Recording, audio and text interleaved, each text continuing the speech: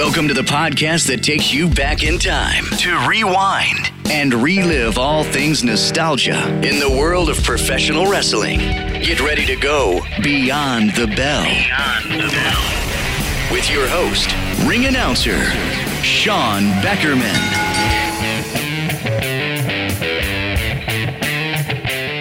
We continue on with the 605 Saturday night tradition known as World Championship Wrestling. Part 2 of this series relives the greatest jobbers in Saturday night history. And we also take a look back at our favorite memories of the Superstation and WCW. All this and more after our quick break. We cover the Job Squad of WCW Saturday night. The High Spots Wrestling Network is proud to partner with Beyond the Bell and is offering my old school fans 1 free month of the largest independent wrestling network. Using the promo code BTB in all caps, new accounts will gain access to over 2,000 hours and counting of premium wrestling content. The High Spots Network features top worldwide promotions such as PWG, Progress, Rev Pro UK, WXW, and WSU. Start your free trial today of the High Spots Wrestling Network.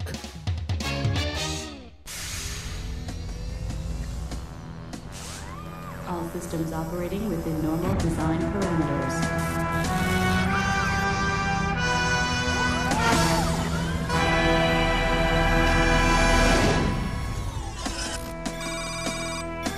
Engage cybernetic generation sequence.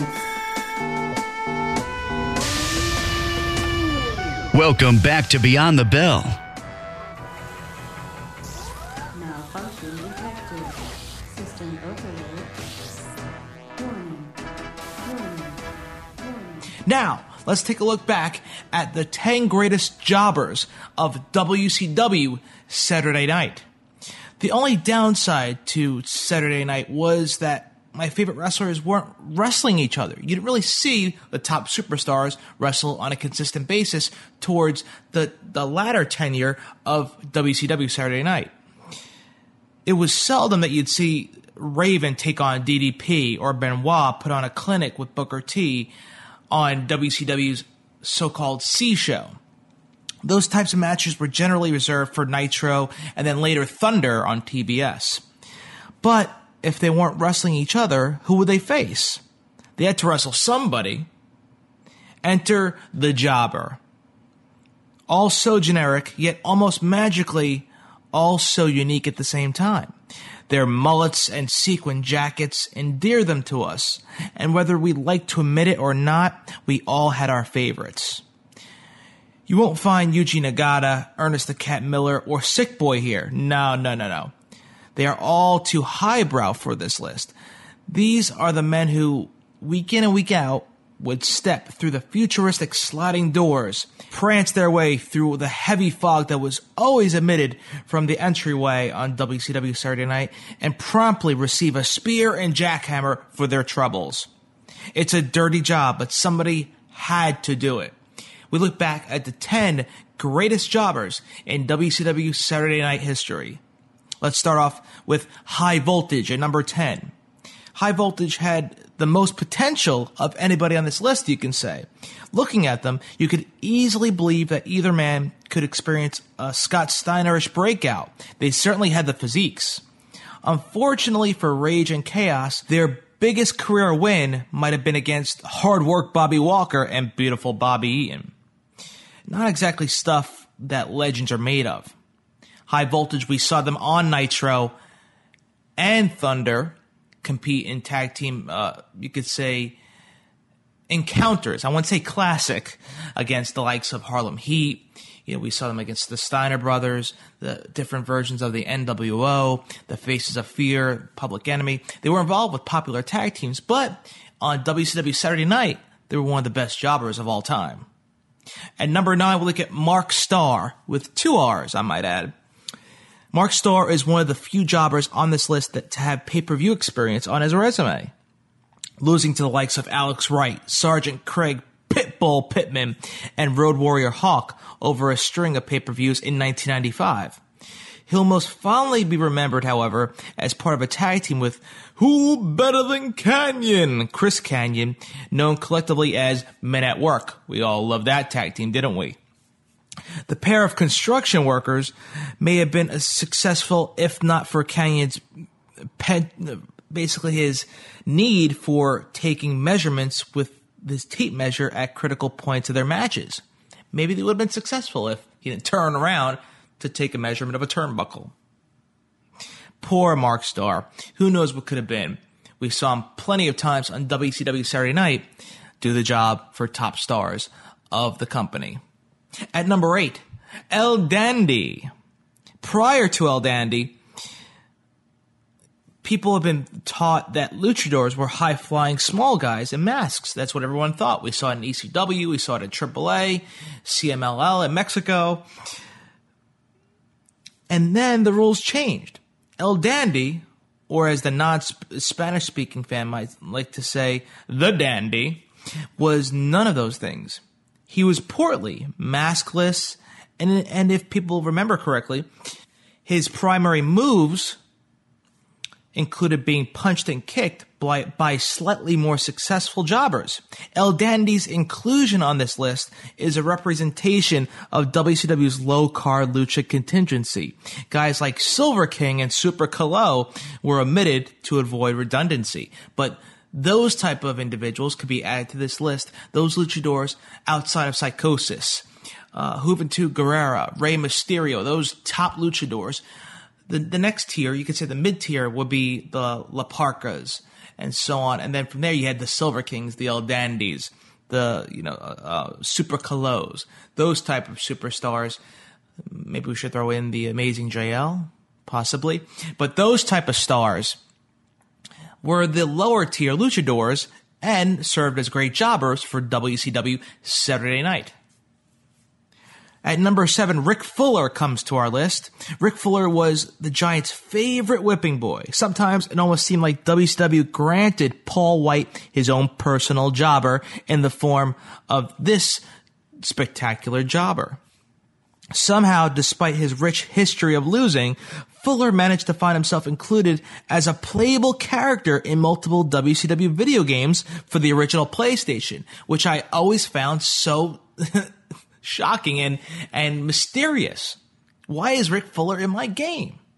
Then again, a snowman named Whitey and an actual bear were part of selectable rosters too. So you have to put that in mind. Rick Fuller, a bear, could go hand in hand. At number 6, Gentleman Chris Adams. The gentleman was a world-renowned wrestler, as Tenay would often remind us, Iron Mike Tenay. But that doesn't change the fact that he was strictly used as an enhancement talent in WCW, and only that.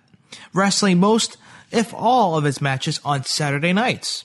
Chris Adams' two biggest feuds were with Glacier, with whom he fought over who had the better super kick, believe it or not, and with Chip Minton. That's right, folks, Chip Minton.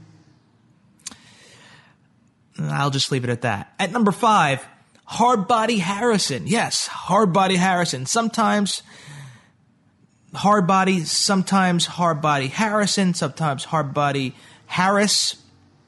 This dude was a jobber through and through. Amazingly, he struggled even more in the real world than he did inside the squared circle. In 2008, Old Hardbody was sentenced to life in prison on account of holding women as prisoners and forcing them into prostitution. Other charges were brought against him: conspiracy, witness tampering, and aggravated sexual abuse. Maybe he should have stuck to putting over Ming. So Hardbody Harrison is one of the greatest jobbers in WCW history. Now he's jobbing in prison. Disorderly Conduct comes in at number 4.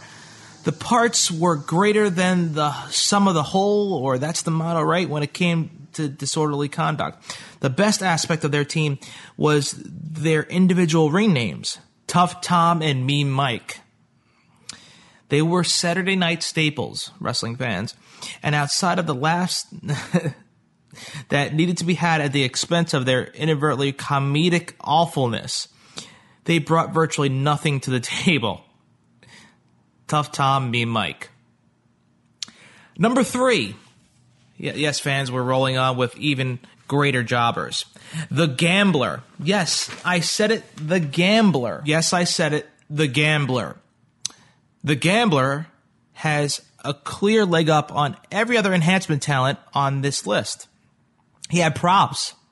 It was rare enough for a mid-90s jobber to have an actual gimmick, but for a perpetual loser to carry items to the ring with him to further his character, unheard of. The Gambler was to Can't Buy a Win hopeless last-string jobbers what Gallagher was to stand-up comedy, if that makes sense. He tried hard, and by constantly flashing playing cards at the camera, he made sure we never forgot he was a gambler. The Gambler, ladies and gentlemen. Number 2, Roadblock. Oh, man. Weighing in at number 2 is another prop-wielding curtain jerker, Roadblock. Roadblock was simply known as Block to his friends. He was a perfect big guy jobber. Look at him. His straggly, dirty blonde mop, his pasty white complexion, and flabby chest.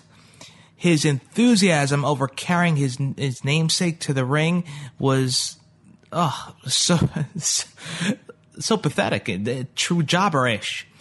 He's a model for every young aspiring jobber whose frame is big enough to fit the mold. This one's for you, Mr. Block. Roadblock lost many times in epic form to top superstars on Saturday night programming. And number 1, coming in at number 1 on this list, Jerry Flynn. You got it, Flynn. Jerry Flynn, the little jobber that could. What endeared me to Jerry was the fact that he had seemingly no knowledge of his role within the company, refusing to accept that he would always be low man on the WCW totem pole. Flynn did everything he could to distance himself from the rest of the bum squad. He jawed at the fans whenever he approached the ring, trying to generate heat. He got a fancy new ring robe. He even started a program with Tank Abbott towards the end of the promotion's lifespan, a feud whose payoff the match culminated with Flynn being knocked out in under 2 minutes. Despite his best efforts to shed the stigma, Flynn will always be remembered as Goldberg's primary source of streak fodder. The guy had to account for at least 60 of the man's 173 wins.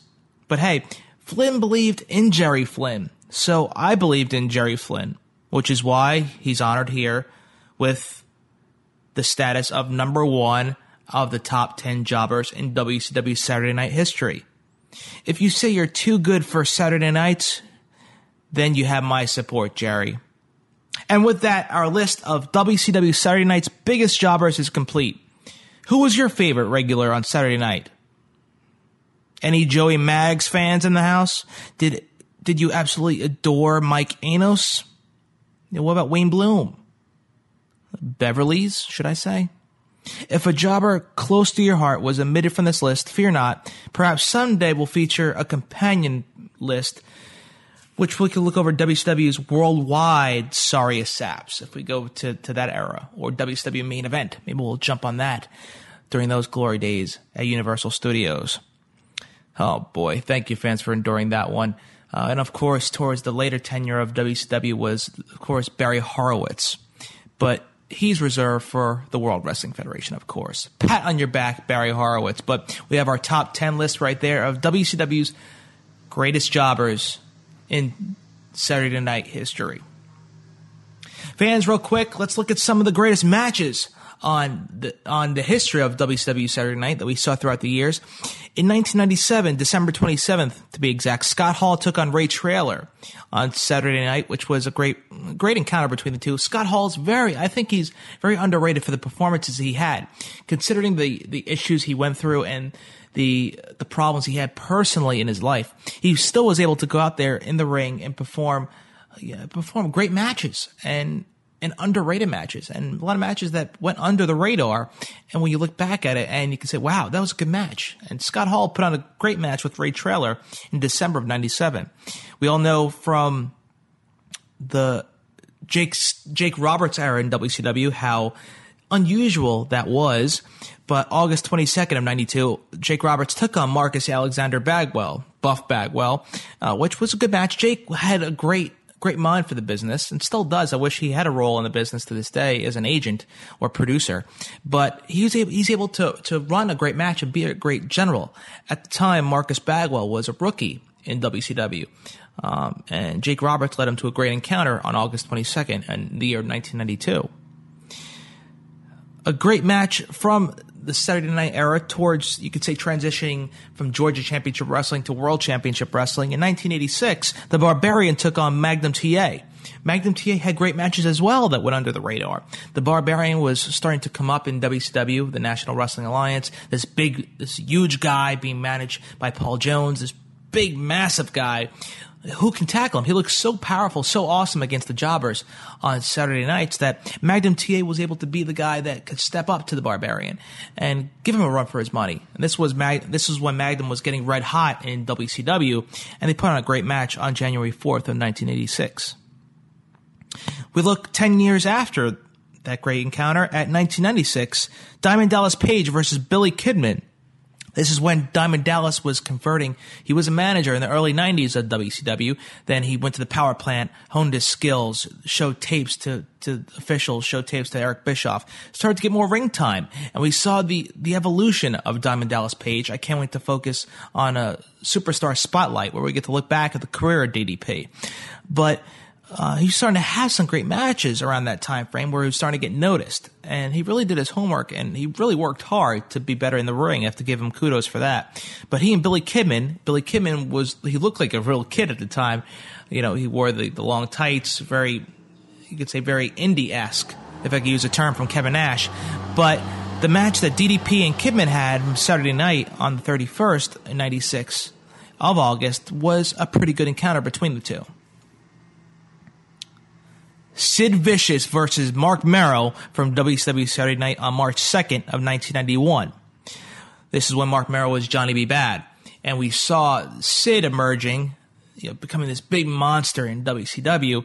They put on a pretty good match considering you had Sid in the ring. Big guy versus the agile, high flyer at the time as Johnny B. Bad was. They put on a great match on March 2nd of 91. And then another great match that comes to mind, of course, is Sting versus Lord Steven Regal in February of 94, February 5th to be exact. Sting, had great matches in the early 90s, coming off the great feud he had with the Nature Boy Ric Flair. But Lord Steven Regal, another underrated performer in the days of WCW. We all know how great he is in World Wrestling Entertainment and the history he's had with the company, still being employed with the company. I think they should be doing something with him currently. Producer or agent role could follow for the individual. But the matches he had in WCW, you need to look back at that one. Another guy, I can't wait to look back at a Superstar Spotlight edition and look back at the career of Lord Steven Regal, William Regal now. But him and Sting had a great match in 94, and I think you need to look back from that 94 to 96 era of Regals and look back at the great matches he had on pay-per-view and Saturday nights. All right, we're back at Disney MGM. We told you last week Sting is new International World Champion. He had these comments after his win. All I have to say is woo and ow and yow, yes! It feels good. This is number 4 now, and I always knew I had it in my blood. Right after the heat of the battle, talk about blood. Thank God it's not mine this time. It's Ravishing Rick Rude's. Yeah, I had to cheat a little bit to get you to sign on the dotted line, but I'm not complaining. You know why? Because that's the gold belt right there, the World Heavyweight title, and it's mine once again. And as far as Harley Race sticking his nose in the beginning of a prestigious match like the World Heavyweight Championship and trying to tell me that Vader wants me, he wants Rude, he wants the winner of the match, well, I got news for you. You know me a long time now. Same with you, Vader. Did you think I was going to run? Did you think I was going to say no? No way. That's not in my blood. If you want me, if you want the title, I'm all yours. I'm not running. I'm just feeling good. That's from Sting. Now, fans, before we go to our next match, some friction has developed over the past couple of weeks between Lord Steven Regal and Larry Zbyszko, the legend. Take a look at a recent incident. It's Flying Brian. Mr. Legend, I hope you can hold the microphone this week. Remember, Elvis Presley was a legend and he's dead. Now, I suppose you grow up watching the heroes the same as Flying Brian. And now he wants to be a hero, just like the heroes that you people grow up with. I mean, who have we got here? Buddy Ryan. I believe this man punches his own team players. The way you people let this Nancy Kerrigan girl mix your emotions was quite pathetic.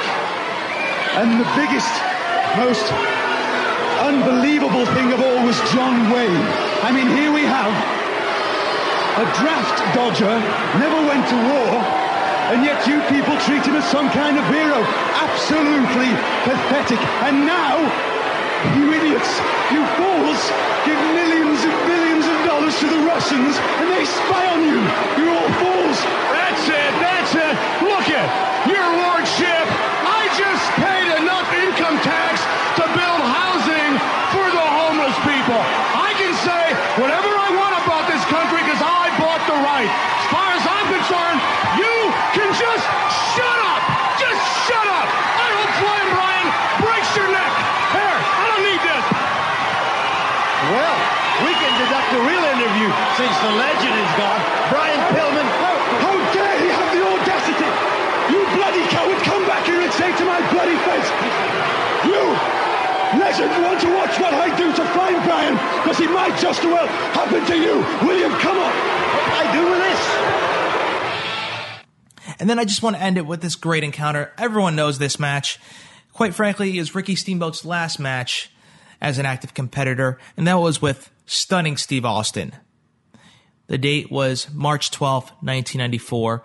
Look back at that match. It's on Stone Cold's Ultimate Collection, I believe, the DVD with it's a 3-disc set that has the entire career of Stone Cold on DVD for our viewing pleasure. I highly advise you fans to check out the match if you haven't, and that truly is the definition. No, that match was the true definition of storytelling, and you really saw the capabilities of one Steve Austin. I knew it 2 years prior when I finally was able to get a look at Steve Austin in the ring, and then around the 93-94 mark, I said, wow, this guy Austin's good. You know, I just liked him. And I'm not just saying that. I said it. Even as the stunning Steve Austin character, I liked him. There was something about him. He was great in the ring, great character. I said, this guy's good. And this match was the definition of that. Steamboat, towards the latter portion of his career, finishing up his career, he quite frankly didn't really know it was going to end at the time, and Austin was growing in popularity. His career was just beginning, and the two had a great match culminating on March 12th of 1994. You will not regret it. Last week, fans will never forget the comments from Hulk Hogan. Ric Flair will never forget them either, and here's his reaction to those comments. All right, fans, we've got more exciting action coming up here in just a moment or two. My guest at this time, and I can hardly wait this week to get him out here, the WCW heavyweight champ, the Nature Boy, Ric Flair. In light of those very interesting comments last week by the immortal Hulk Hogan, I just had to hear what you were going to say this week, Ric Flair. Well, Gene, as I said to you last week, I'm flattered that Hulk Hogan has a renewed interest, not only in the greatest sport in the world, professional wrestling, but obviously a renewed interest in being number one. That's why my name comes up repeatedly. However, as you know, last week, Steamboat won a big match over the U.S. champion, Steve Austin. So Steamboat got the title shot in Chicago. Now, back to Hogan. Wait a minute, don't you think we should give Hogan a rest and talk about Steamboat since he's going to be our opponent at Spring Stampede? I think since you, a close friend of mine, have the audacity week after week, Gene, to refer to Hulk Hogan, a great movie star, a guy who's got his own series, as the immortal Hulk Hogan in my presence, knowing that Ric Flair, knowing it very well, is the only 11-time World Heavyweight Champion, then it would be in my best interest to say to Eugene, go back to Orlando, get Bobby Heenan, get Hogan in a very closed, secure area, and ask Hulk one more time just exactly what his intentions are and just exactly what he sees as a future in WCW. Okay, wait a minute. I will make a promise to you. I'll try to get to Hogan sometime this week down at Disney MGM. One of the top wrestling shows in all of the land resided on TBS and went to air each and every weekend. It was WCW Saturday Night, born out of the ashes of Georgia Championship Wrestling and a failed attempt at promoting the WWF product on the Superstation. Saturday Night turned out to be one of the most important wrestling TV shows of all time. It represented a truly remarkable transitional show in the world of professional wrestling. On one hand, it wasn't altogether different from the WWF and its programming and syndication at one time. It aired over the weekend and relatively early, so the kids didn't need to stay up late to see it. The show featured a lot of squash matches, building up storylines on the main roster to look like a star, and a believable contender on house shows and pay-per-views. It was designed to build up the superstars for the future of the company. On the other hand, WCW was trying some new things. While this was an early evening program, the fact that it did happen on Saturday nights made it a cool and convenient time that a bunch of guys could get together to watch the show over some beers before heading out for the night.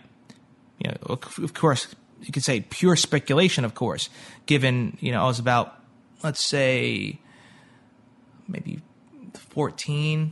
10 to 14 during the heyday of the WCW Saturday Night era, and when we could say it was at its hottest. Okay, Jim, Barry Windham will be in that tournament a little bit later on here on WCW Saturday Night, but he had something he wanted to say to Flying Brian. He wanted us here with him to hear this, Barry. First of all, Pillman, I've been working on something here for a while, but I've had my priorities a little bit wrong. They've been in the wrong place. Now, I've got the World Heavyweight Championship staring me right in the face. I've got the United States Heavyweight Tournament right here today. But I'll tell you what I've done. And I'm not going to be like other people that we know, but I've gone out and I've found a man that I want to be your partner, and I know, we've discussed this, that he can be the World Tag Team Champion with you. Now, this man held the World Television Championship longer than any man alive.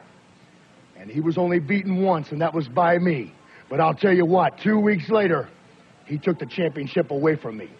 The guy I'm talking about is somebody that's not going to leave you hanging in the balance, and somebody you can count on when the going gets rough.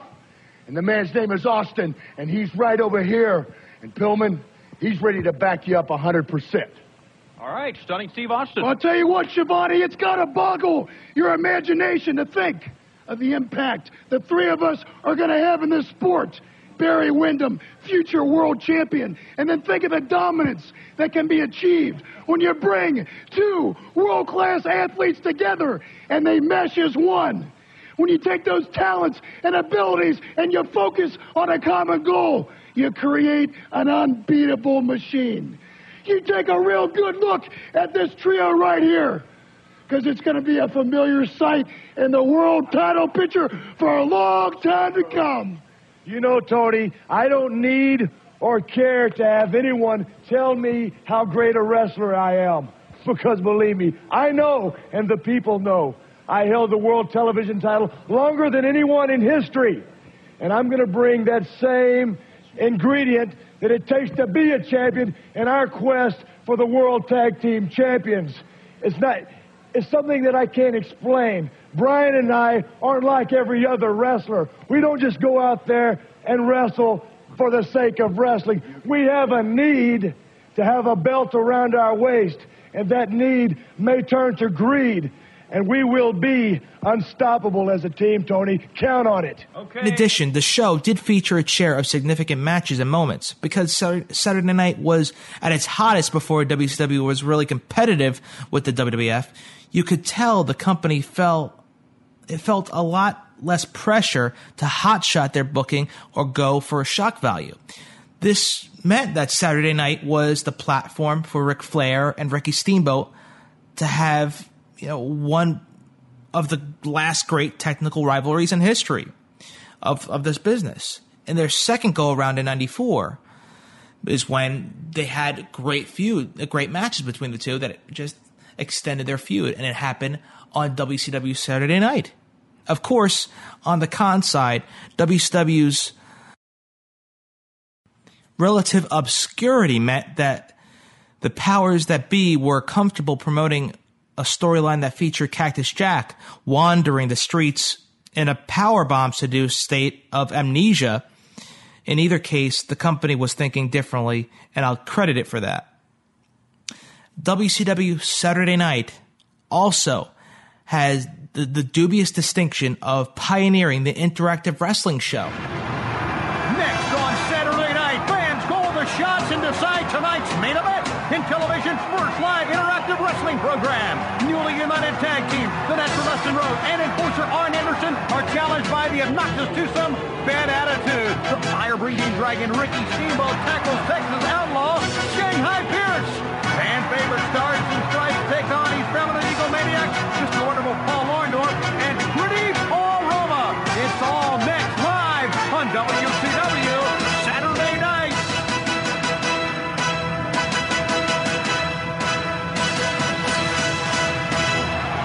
They are standing and cheering in Atlanta, Georgia, as WCW Saturday Night is live. Hi, everyone. It's Tony Schiavone, Bobby the Brain Heenan, me, Gene Oakland, will be joined in a few moments by Gordon Soley and Eric Bischoff.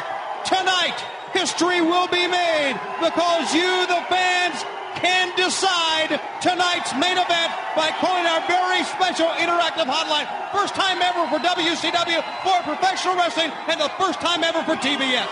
Well, I got to tell you something, Tony. This has got to be every fan's dream to actually pick the main event tonight. Everybody I talk to, this is their lifelong dream. Brain, you pick one. Well, talk to me about it. As far as I'm concerned, this is totally ludicrous to turn over the reins of WCW to the humanoids, to allow them to make a match. It's totally ridiculous. Let's go right now to Gordon Soley in one of the locker rooms. Well, I'll tell you what, Tony, you're right. History will be made tonight. And somebody from here in the blue locker room will indeed be in the main event. And you can see these... Wait a minute, gentlemen. You can see these names on the screen right now.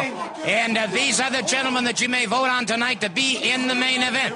We invite you to call the 900 special line. It is history in the making tonight. And right now, it's time to go on down to the red locker room and our compatriot, Eric Bischoff. All right, thank you, Gordon. As you can see, I am back here in the red locker room, and things are getting extremely tense. But you fans, you have the opportunity to call the shot. Call the 900 line. You tell us the main event that you want to see. These guys are ready. Pick up that phone. Like I said, it is getting nuts back here. Let's go back to the set. Thank you very much, Eric Bischoff and Gordon Soley. As you can tell, it's wild all over Atlanta for WCW. Fans, you decide. You make the call. And as you know, fans, we have our special 900 number, one from the red, one from the blue locker room. I saw Sting in one locker room, his name, and Ric Flair in the red locker room. And I know Sting would like to get another shot at Ric Flair. First of all, Ric Flair is not one of the contestants. I mean, Sherry, his manager, is not allowed here. Obviously, that man is not going to... Wait a minute. No, hold on. Just a second. If the fans vote for Flair, they want to see Flair Sting, that match will take place. Flair won't have any choice. Then we'll make it very simple. You people at home, put the phone down, sit on your sofa, watch the show, and keep your mouth shut. Simple. We'll get along just fine. Fans, we are 1 week away from Bash at the Beach. We are awaiting the arrival of Hulk Hogan. As we await his arrival here in Atlanta, let's take a look at this very special video leading up to the biggest match ever, Ric Flair and Hulk Hogan. He's American man. Hulk Hogan!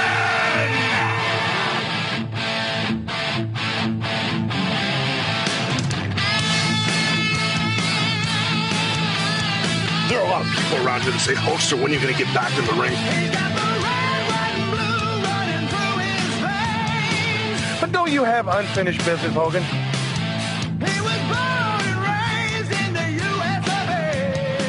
Can you beat the man, Ric Flair? To be the man, you've got to beat the man. He's American man.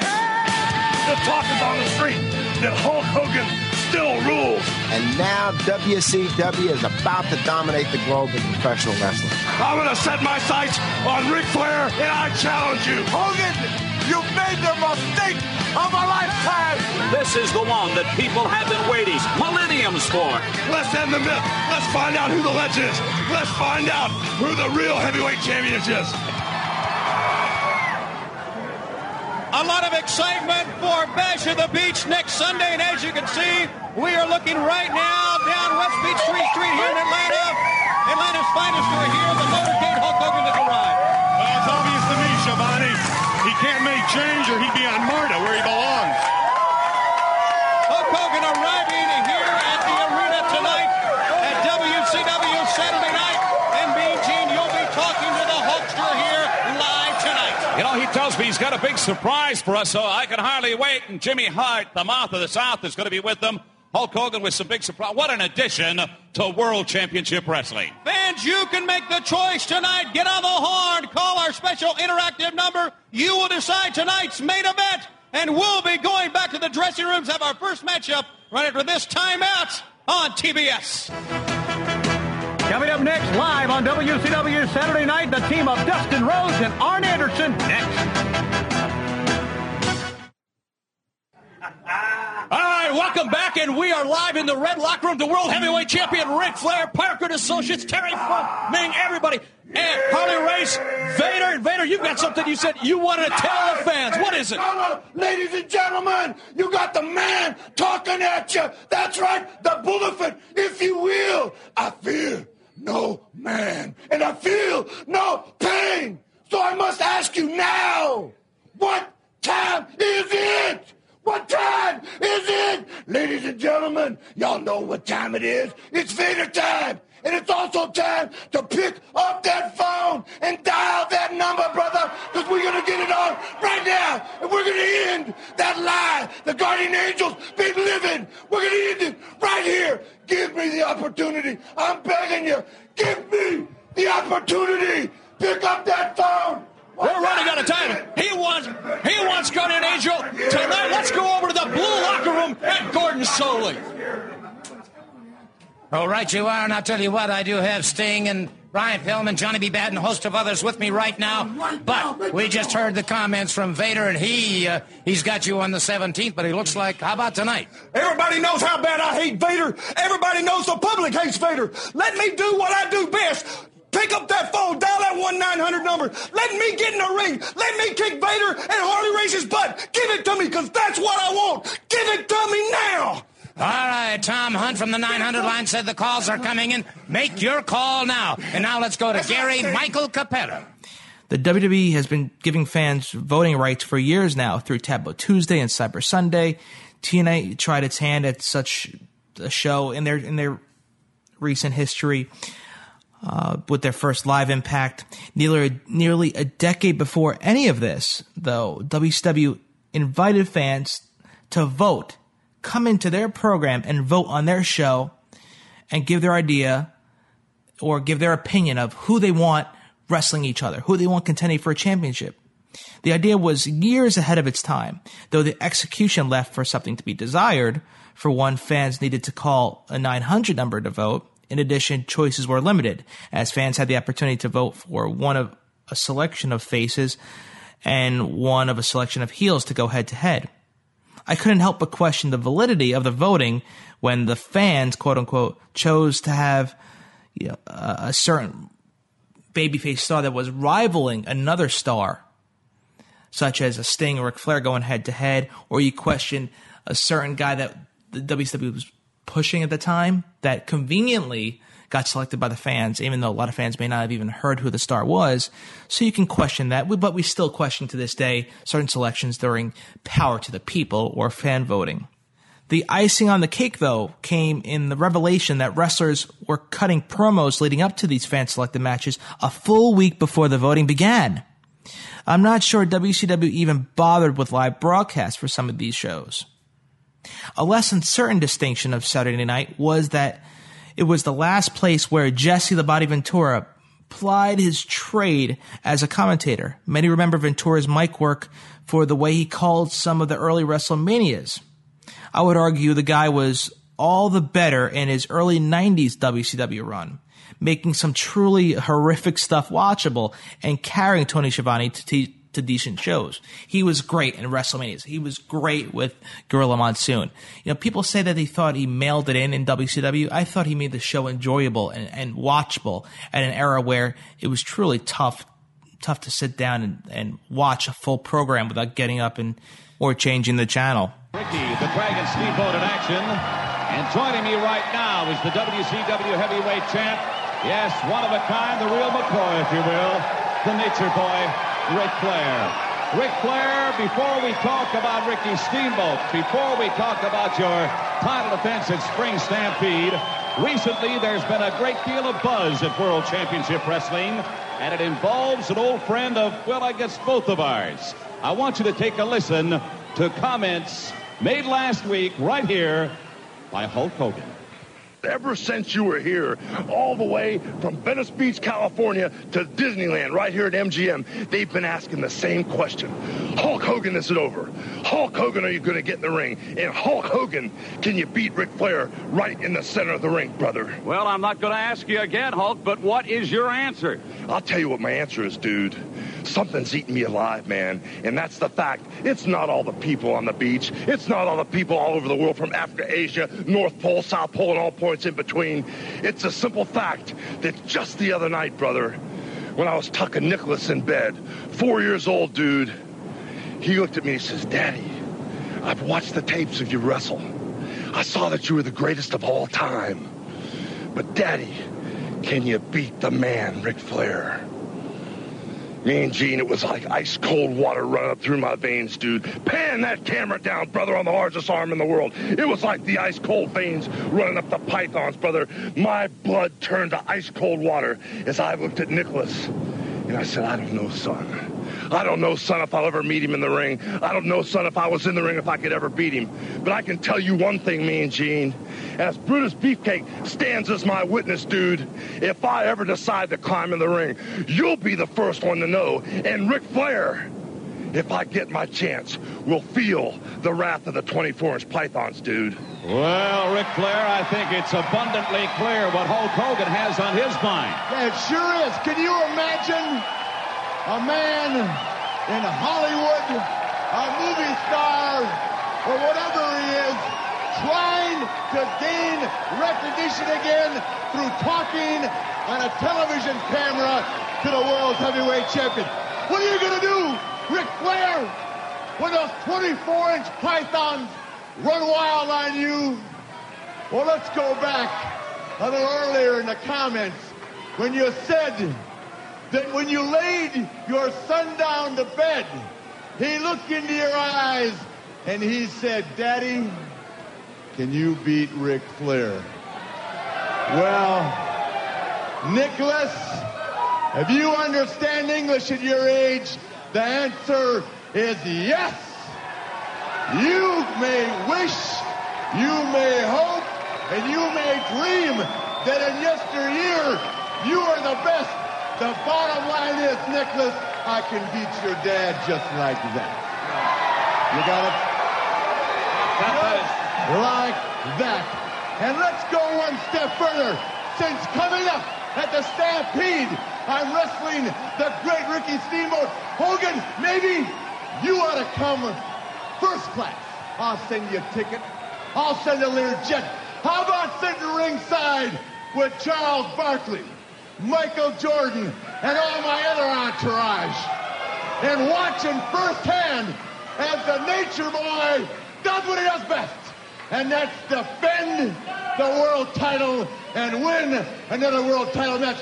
In other words, Hogan, why don't you come to Chicago and come to the victory party, brother? Come on down. In all due respect, Ric Flair, this all might be a little premature. This celebration might be coming a little too early. No. Oh, just a second, Ricky. There you go again. There you go again. There you go again, Nature Boy. There you go again. And what I'm trying to tell you, wait a minute, Gene. What I'm trying to tell you is there you go again, putting the cart before the horse. Your match with me has not taken place, and you're out here telling everybody about your victory party with all your buddies. Barkley, Jordan, now you invite Hulk Hogan. Who do you think I am? Some kind of pushover? My track record speaks for itself. I earned this spot, and I'm going to wrestle you on the 17th and take that gold from your waist.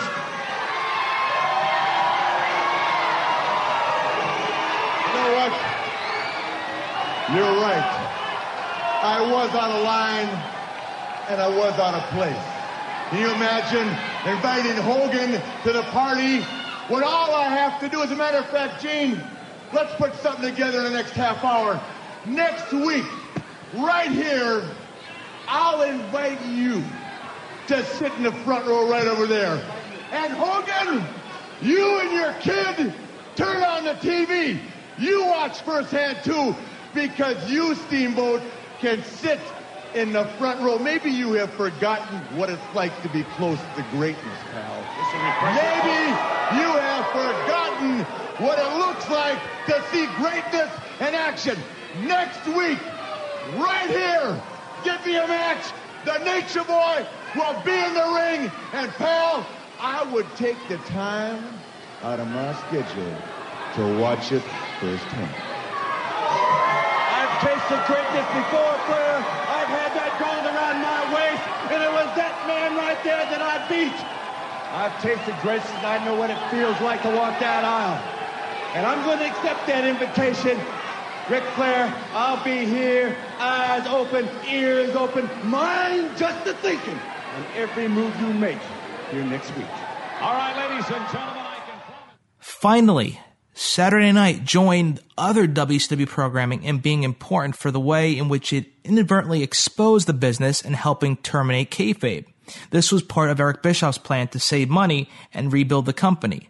Despite a rare few live episodes, WCW generally recorded several weeks of TV at a time in front of essentially the same audience. In the same arena at Universal Studios, it wasn't altogether different from TNA's current recording process, but was a bit more egregious in just how far ahead they taped. Notoriously exposing title changes and heel face turns by recording promos and angles, and which effectively, you could say inadvertently spoiling them before the pay-per-views actually occurred.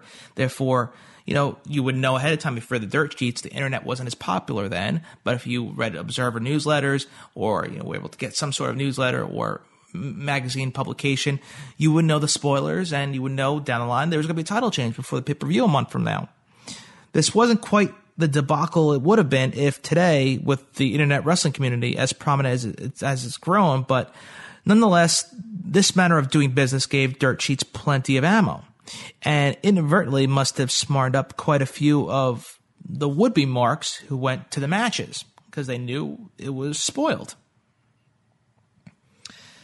Most fans don't give WCW Saturday Night much thought today, but that's why I wanted to look back at the history of this program on the Superstation and make or have the fans understand how important this was to the wrestling industry.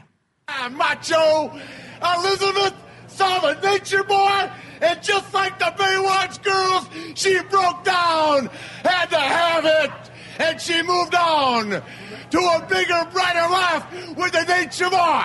Did she go to Space Mountain? You know she did, baby.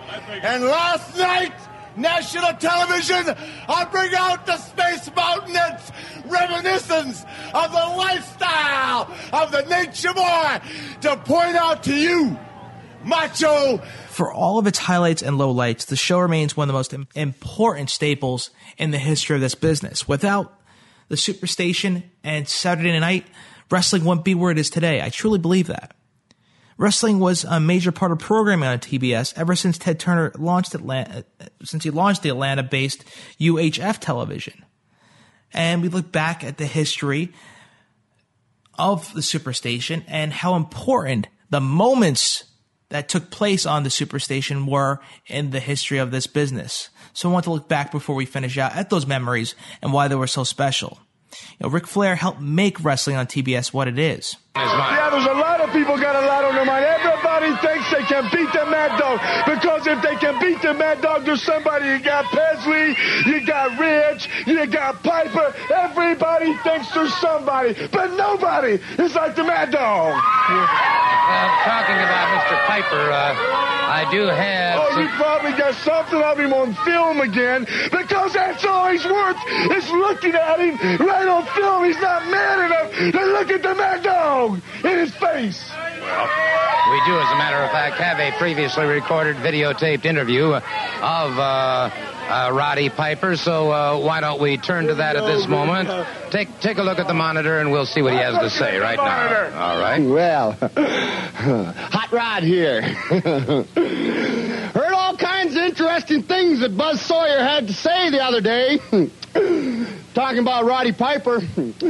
Talking about how he is worldwide championship wrestling. Hot Rod here. Yeah.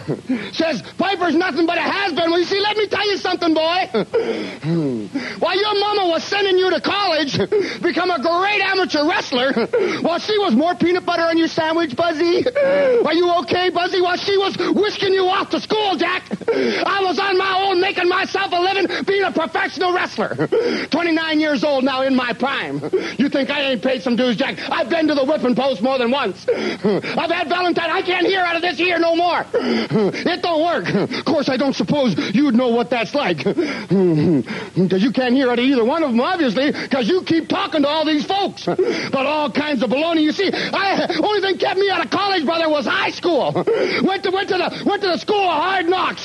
Black and blues to college, Jack. You see, Piper's been a has-been. You see, what you don't understand is this. There's a short story. Goes like this, Sawyer. There's two bulls standing on top of the hill. An old bull and a young bull. Young bull says, let's run down there and get us a date to them cows. Old bull says, let's walk down there and get us a date with all them cows. You see, the difference is, when he have hunting dogs, brother, I don't always listen. See ya, Sawyer. The man's going crazy. He's talking about having a future. He's talking about being somebody. He's talking about the black and blue marks. Piper, I'm going to show you what a wrestler is. I'm going to show it. Well, we're going to go to the ring because Buzz Sawyer does have a match. Wow! Sawyer in a wicked attack on Wayne Storr. Storr has had no chance whatsoever. Storr is just being demolished by Buzz Sawyer. His skull jammed into the ring and caught again by Sawyer. Sawyer almost in a demented rage as he took out after Storr, and Storr has had absolutely no opportunity to do anything. Obviously, when a man like Roddy Piper, who has great style and great wit, and Mr. Sawyer is now venting that frustration and anger on this man Storr, and being warned by the referee at this point in time. Sawyer catches him again with a forearm, drives him back to the canvas. Come on, Piper! Come on, Piper! And it's Sawyer venting all of that anger now, saying, come on, Piper, come on, Piper. Well, obviously the time is going to come when... caught him again. It's over. It is all over. And so Buzz Sawyer has certainly proven his point in a hurry. Let me tell you something, Piper. Let me tell you something, Rich. Let me tell you, Piper. When you think there's somebody, when you think there's something that you can do with the Mad Dog. Sawyer. Wow. Roddy Piper just exploded came out of nowhere, and we've got a Donnybrook going here. You talk about a Pier 6. We've got it now. Buzz Sawyer and Roddy Piper hammering beautiful power slam, and we've got to get this thing broken up.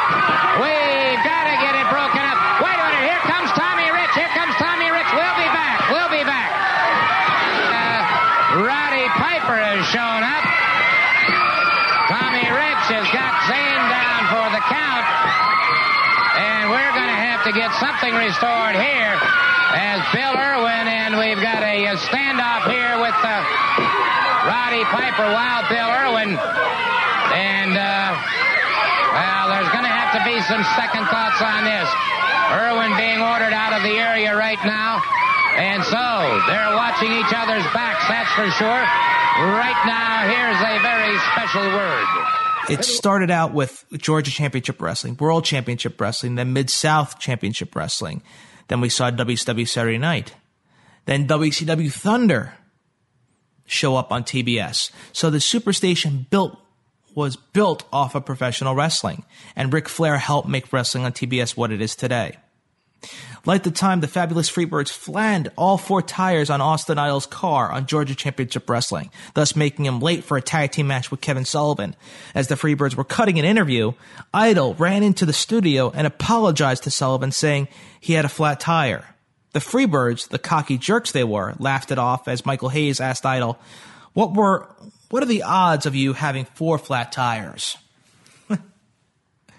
Who said anything about 4 flat tires? Responded the suspicious Idol.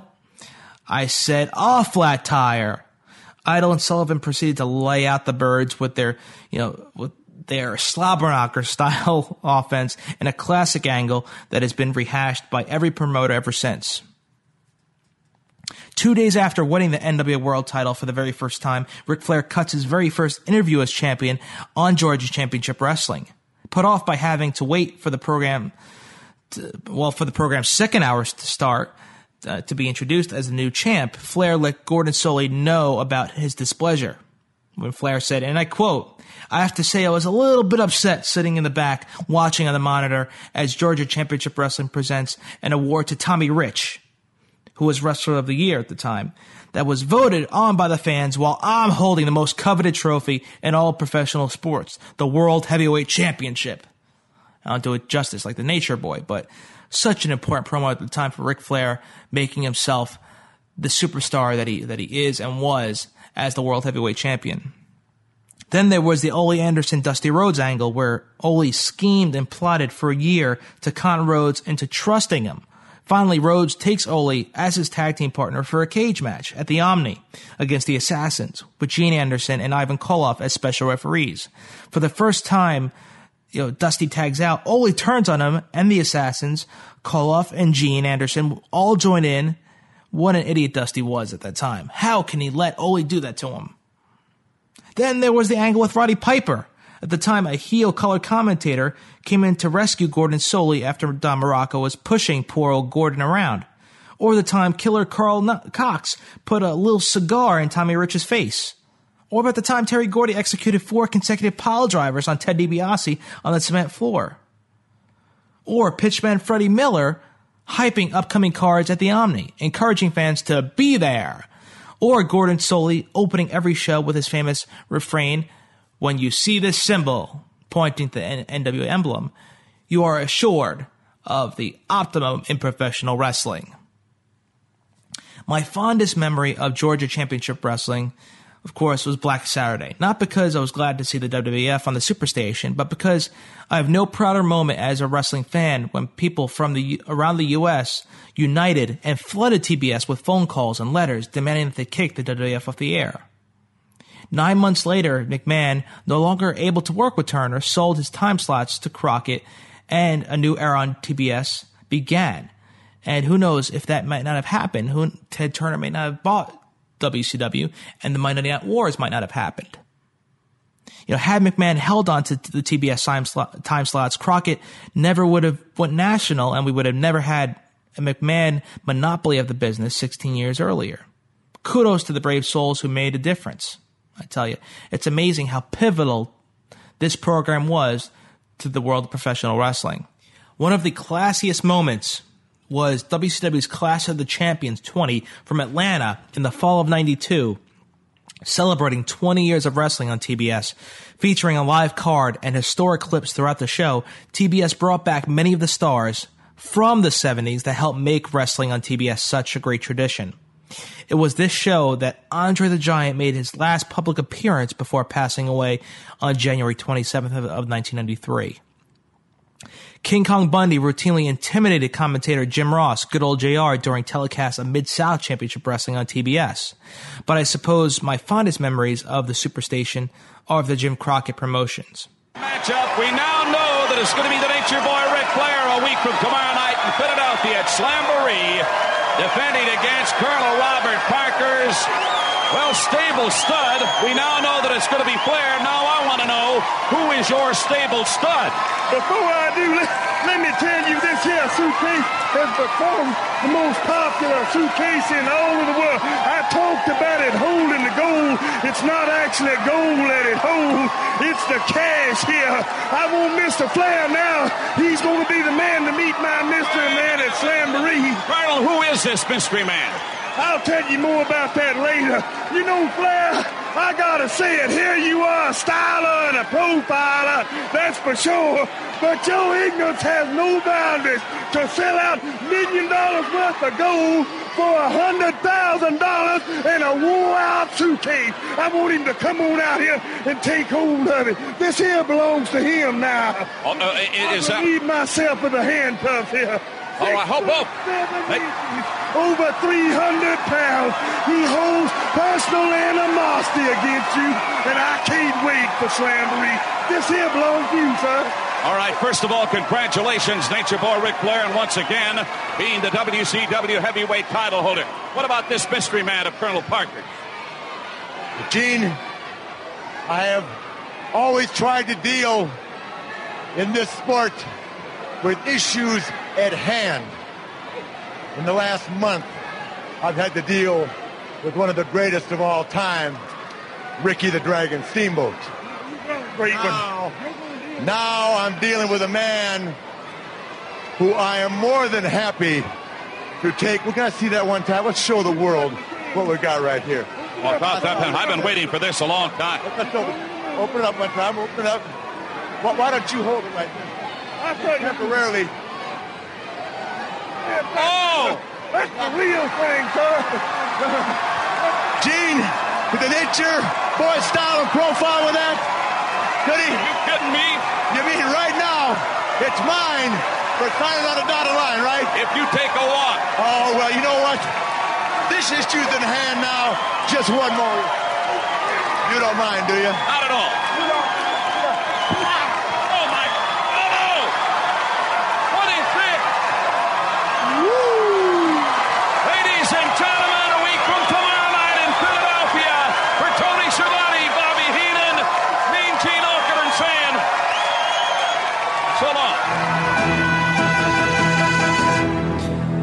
My first exposure to wrestling was watching Mid-Atlantic Championship Wrestling, and because we really appreciated the style and the innovative angles, and of course the Nature Boy Ric Flair. From the first time anyone saw the Nature Boy, you could say you were hooked. It would be hard-pressed to say that you weren't hooked on wrestling for life. There was just something about the Nature Boy that spoke to the fans. Flair became a national star thanks to the exposure of Crockett's World Championship Wrestling program on TBS. And Flair gave the fans wonderful wrestling memories that last for a lifetime. Like the time that Flair faced Ronnie Garvin on TBS's weekly championship series back in 85.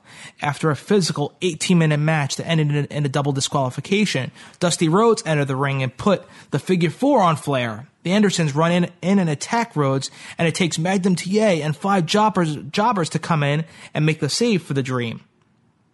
After the skirmish, Flair makes a beeline to the interview podium where Tony Schiavone and David Crockett were there, and they were there commentating on the match and broadcasting and interviewing superstars. Flair goes off in a berserk rage.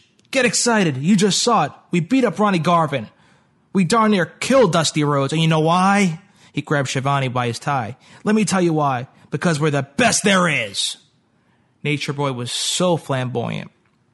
The exchanges over the years at the podium between Flair, Crockett, and Schiavone were priceless. One time, as he was wrapping up an interview, Flair slipped Tony a couple of $100 bills and said, "Tony, here's a couple hundred bucks. Go get yourself some decent clothes. I can't have you looking the way you do now, and you're standing out there with the world champion." It's a classic. Go back and watch the Ric Flair DVDs and catch that. Great promo by the Nature Boy. Then there was the time that Ric Flair came out to the podium singing The Wanderer by Dion and the Belmonts, and he blared it, and Flair asked, "Tony, is it just me or am I looking hot for days?" It was great. Ric Flair was definitely on something at that time, too. He was riding so high as world champion, as the best wrestler in the world. A week after beating Dusty Rhodes with the foreign object that referee Tommy Young did not see, David Crockett grills Flair in an interview. Flair responds, "Are you wearing a striped shirt today, David Crockett? All of a sudden you represent the referees of the world. Stick to what you know. That's talking into this." And of course he pointed to the microphone and, signing my paycheck every week. I can go off on tons of stories of the Nature Boy. It was so priceless. And you could say it was just bullet points. They weren't scripted like today's day and age with superstars. They were given bullet points and just went off from there. Other classic Flair moments on TBS was Flair calling Road Warrior Hawk Chicago gutter trash prior to their 101 confrontation, making fun of the Rock and Roll Express and calling all their fans nothing happening, training bra-wearing teeny boppers. Cutting a promo prior to the 87 Bash tour where he's going to face 15 different opponents over 30 days, saying he was going to make more money that month than the Boston Celtics forward Larry Bird would make all year. Yeah, okay, Nature Boy. But Flair telling David Crockett, his real-life boss, to make himself useful and hold his robe while he destroyed some jobber in a squash match. Eddie Gilbert bringing in Ricky Steamboat as mystery partner for a tag match against Flair and Barry Windham, an angle that was the catalyst for the Flair-Steamboat feud of '89. So many great memories of the Superstation. I can just go on forever. Market Bash in Baltimore, live on pay-per-view, and joining me from the WCW Executive Committee, Mr. Chip Burnham, injured a couple of weeks back at the hands of the Macho Man, Randy Savage, who's a little on the not-so side, but that's another story. The particular language in this contract, Mr. Burnham, if you would paraphrase for us, please. Yes, Gene. What I have here is a document. It is a contract for a match between these two opponents to take place at the Great American Bash, June 16th. One fall, time limit, and format to be determined by the WCW Executive Committee. I've been charged to get this contract signed here today. All right, gentlemen, we can tidy this whole thing up if we can get your signature, Lord Steven Regal. You know the reason why that I asked for this match with you? Because there's other wrestlers coming from organizations, and I'm being overlooked. Don't forget the enemy within, Sunshine. A little on the light side, the signature of Lord Steven Regal. Sting, this challenge kind of coming out of left field. I'm wondering what your sense of all of this is. Mean Gene, I've never, ever said no to a challenge, and I'm not going to say no to this one either. And, it's not like me to be called Sunshine by another wrestler, so let's watch the lingo around here. Wait a minute. He's signing here. Don't forget to dot the I, you bloody idiot. Look, the I is dotted. The I now has listen, been dotted. I'm going to make an example of you so that WCW and the rest of the world doesn't overlook someone like me. I'm not standing for it anymore, so just watch yourself, okay, Sunshine? All right, watch it, hey, wait a minute, gentlemen, just a second. He just slapped Sting. This thing has... Can't say that on television. Cut! But you could say the all-time classic Flair skit on TBS had to be from 1987 when Flair defeated Jimmy Garvin at a house show, thus winning a dream date with his valet Precious. After disposing of Garvin, Flair and J.J. Dillon come out on TV the following week with a mannequin dressed in a flimsy nightgown. Flair calls her his own Precious and proceeds to pull out a pair of women's panties from his pocket, pointing to the mannequin and saying, "Precious, these are going to be yours. Woo!"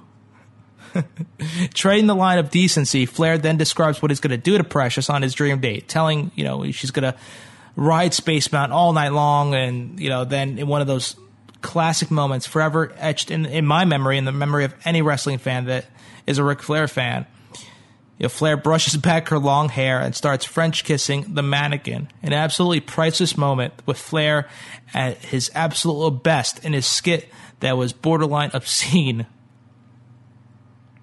Yes, those were the moments of shame on TBS that fans could not forget. Before Lord Regal and Earl Robert compete for the first time in the ring, let's take you back and show you the transformation of Beautiful Bobby.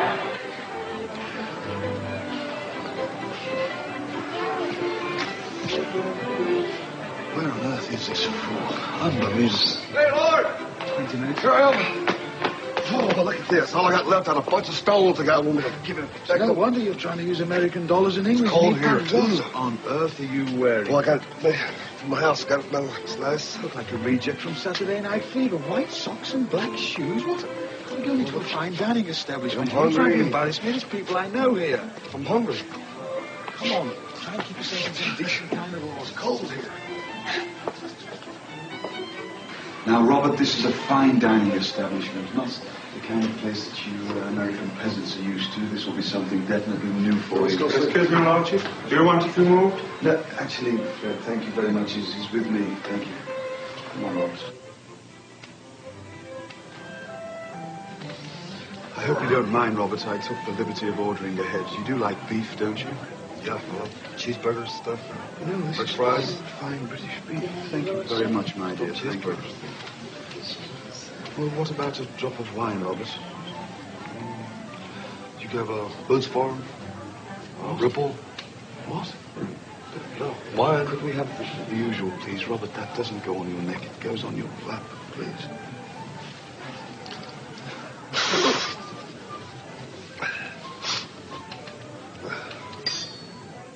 Oh, my goodness, this is going to be far worse than I ever imagined.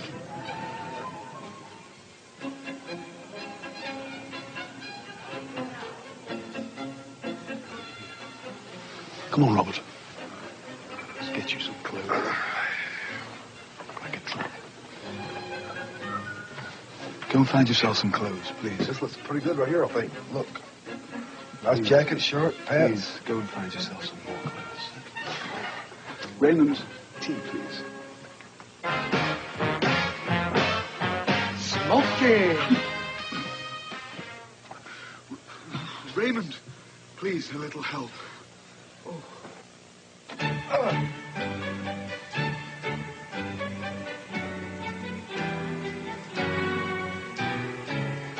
Absolutely wonderful job, Raymond. This is all turning out quite perfect.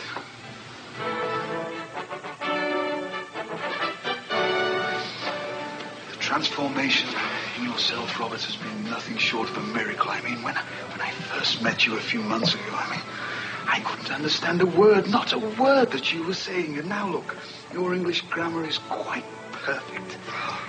I mean, What was I thinking? I don't know. I mean, now you see what it's like to be in the upper echelons of British hierarchy. You won't want anything else. Life is such a pleasure. Let's go. Bye.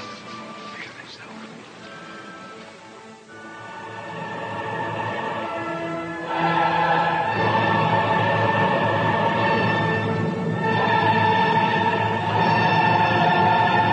I knight you, Earl Robert.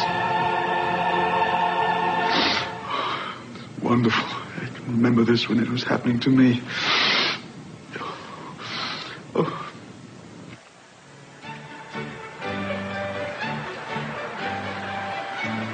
It used to be the Duke of York that had 10,000 men. Now it's the Duchess. Anyway, Robert, this has been an absolutely wonderful day, hasn't it? I wonder what the poor people are doing. Who cares?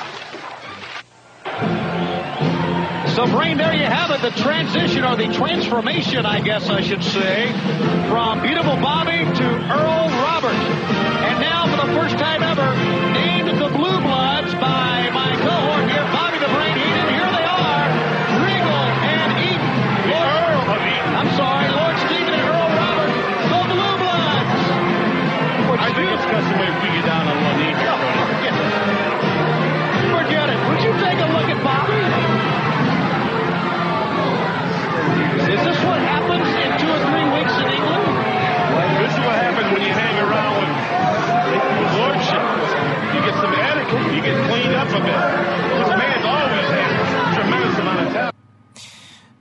like when Schiavone interviewed Dusty Rhodes on his good friend, country singer Willie Nelson's farm. What was that about? The chance of we want Flair after WCW fired Flair in 91, a low point in the company's history. Rhubarb Jones, the ring announcer at center stage. Oh, that guy was annoying. That's coming from a ring announcer here. JR giving romantic advice to Rick Steiner prior to his big date with Robin, Nancy Sullivan, woman. Or how about the Sid Vicious Night Stalker debacle, of a match at the Clash was Clash of Champions 13, the Clash 13. Or how about Cactus Jack, like we said, getting amnesia and looking for Dustin Rhodes. Tommy Rich ending the career of referee Tommy Young with a mistimed spot in the ring. Or Terry Funk's attempted murder try on Ric Flair at the Clash of the Champions 8 when Funk suffocated Flair by wrapping a plastic bag around his head. Or what about the debut of the Ding Dongs at the Clash of the Champions? One of those gems from then Senior Vice President Jim Herd. Picture this. Two guys in orange bodysuits and masks ringing a bell in the corner, wrestling in front of a crowd of drunken soldiers in a gymnasium on a military base. Poor JR and poor Jim Ross and Bob Caudle, seriously damaging their credibility, had to put the thing over on national television. Oh, the humanity! One of the most disgusting moments goes to Dusty Rhodes and his impersonation of a stuck pig in November of '88. Ah, yes. No sooner than the TBS execs give Rhodes a directive to ban the Blade on their show does Big Dust decide to have Hawk, an animal, poke out his eye with a metal spike. The aftermath, the ring looking like a floor of a slaughterhouse, and Rhodes, ignoring the words of the good folks at TBS, was forced out of the promotion a month later. Let it not be said that Big Dust was the brightest guy around. At least the dream went out his way.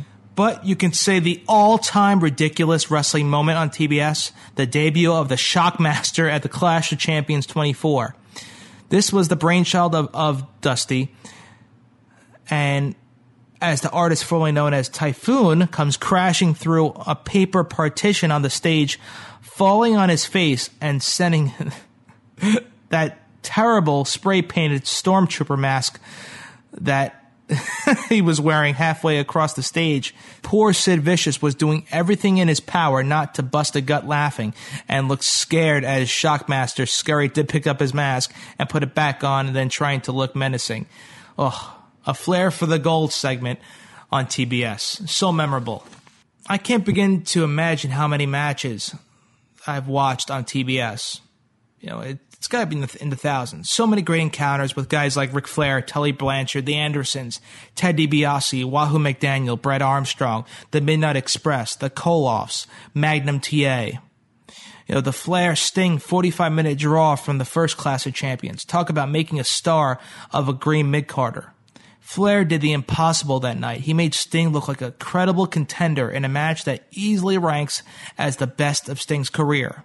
How fitting was it then that Flair and Sting wrestled in the last match ever to air on TBS.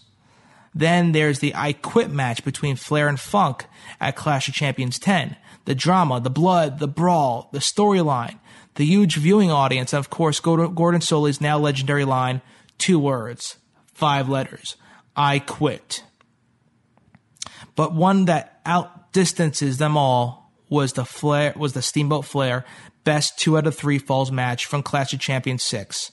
Clocking in at 55 minutes, this encounter stands as the greatest wrestling match to ever air on TBS in its 29 years of broadcasting wrestling. Imagine Steamboat Savage at WrestleMania 3, only 10 times better. That's what we're talking about here, folks. Flair and Steamboat weren't wrestlers that evening. They were gladiators with talents on loan from God that set the standard for in-ring excellence in the North American territories. A standard that is yet to be matched to this day. All these years, all these angles, interviews, matches, and memories. The likes of, like I said, Rhodes, Piper, Soley, Crockett, Flair, Blanchard, the Funks, Bill Watts, the Andersons, the Koloffs, DiBiase, and countless others have brought us so many memories on the Superstation TBS. As I look back in the background of my studios right here watching an episode of Clash of the Champions, I truly miss those days on the Superstation of TBS and those 6:05 Eastern Time editions of WCW Saturday Night. Thanks for the memories, TBS. Thanks for joining us on this edition of Beyond the Bell. Promotional consideration paid for by the following.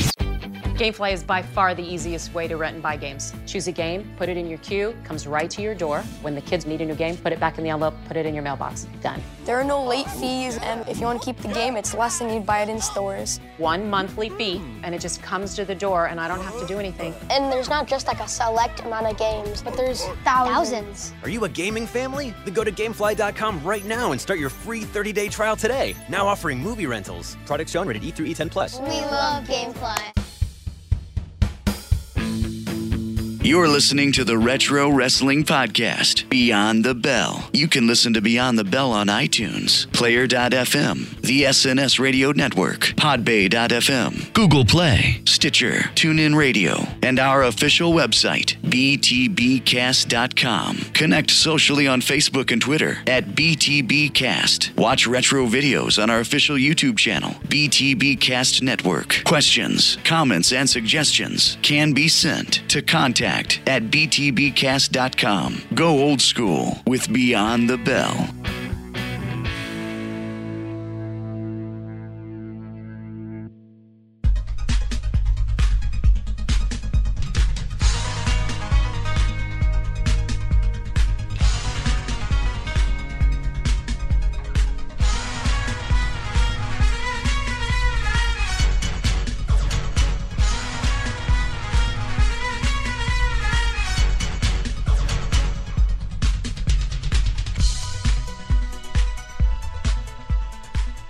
Every Saturday night at 6:05, I look at the clock and I think back and relive all my favorite memories of World Championship Wrestling. WCW and the Superstation were a perfect pair.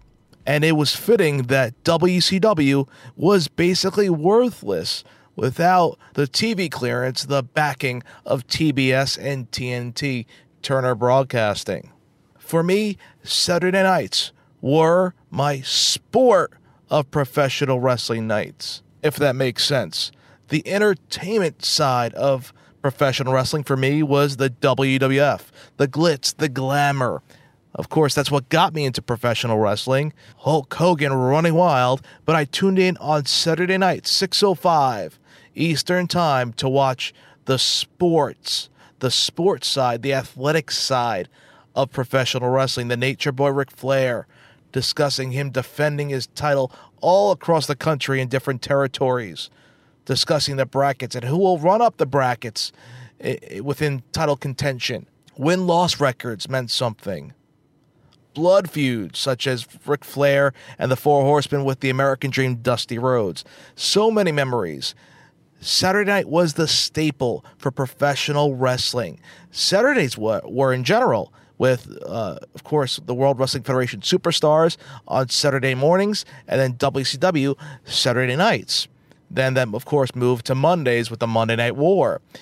But over the evolution of professional wrestling, Saturdays unfortunately became more meaningless. And WCW Saturday Night went from their number one program, occasionally with their special live editions, to being the third string show filled with jobbers, in which we discussed earlier.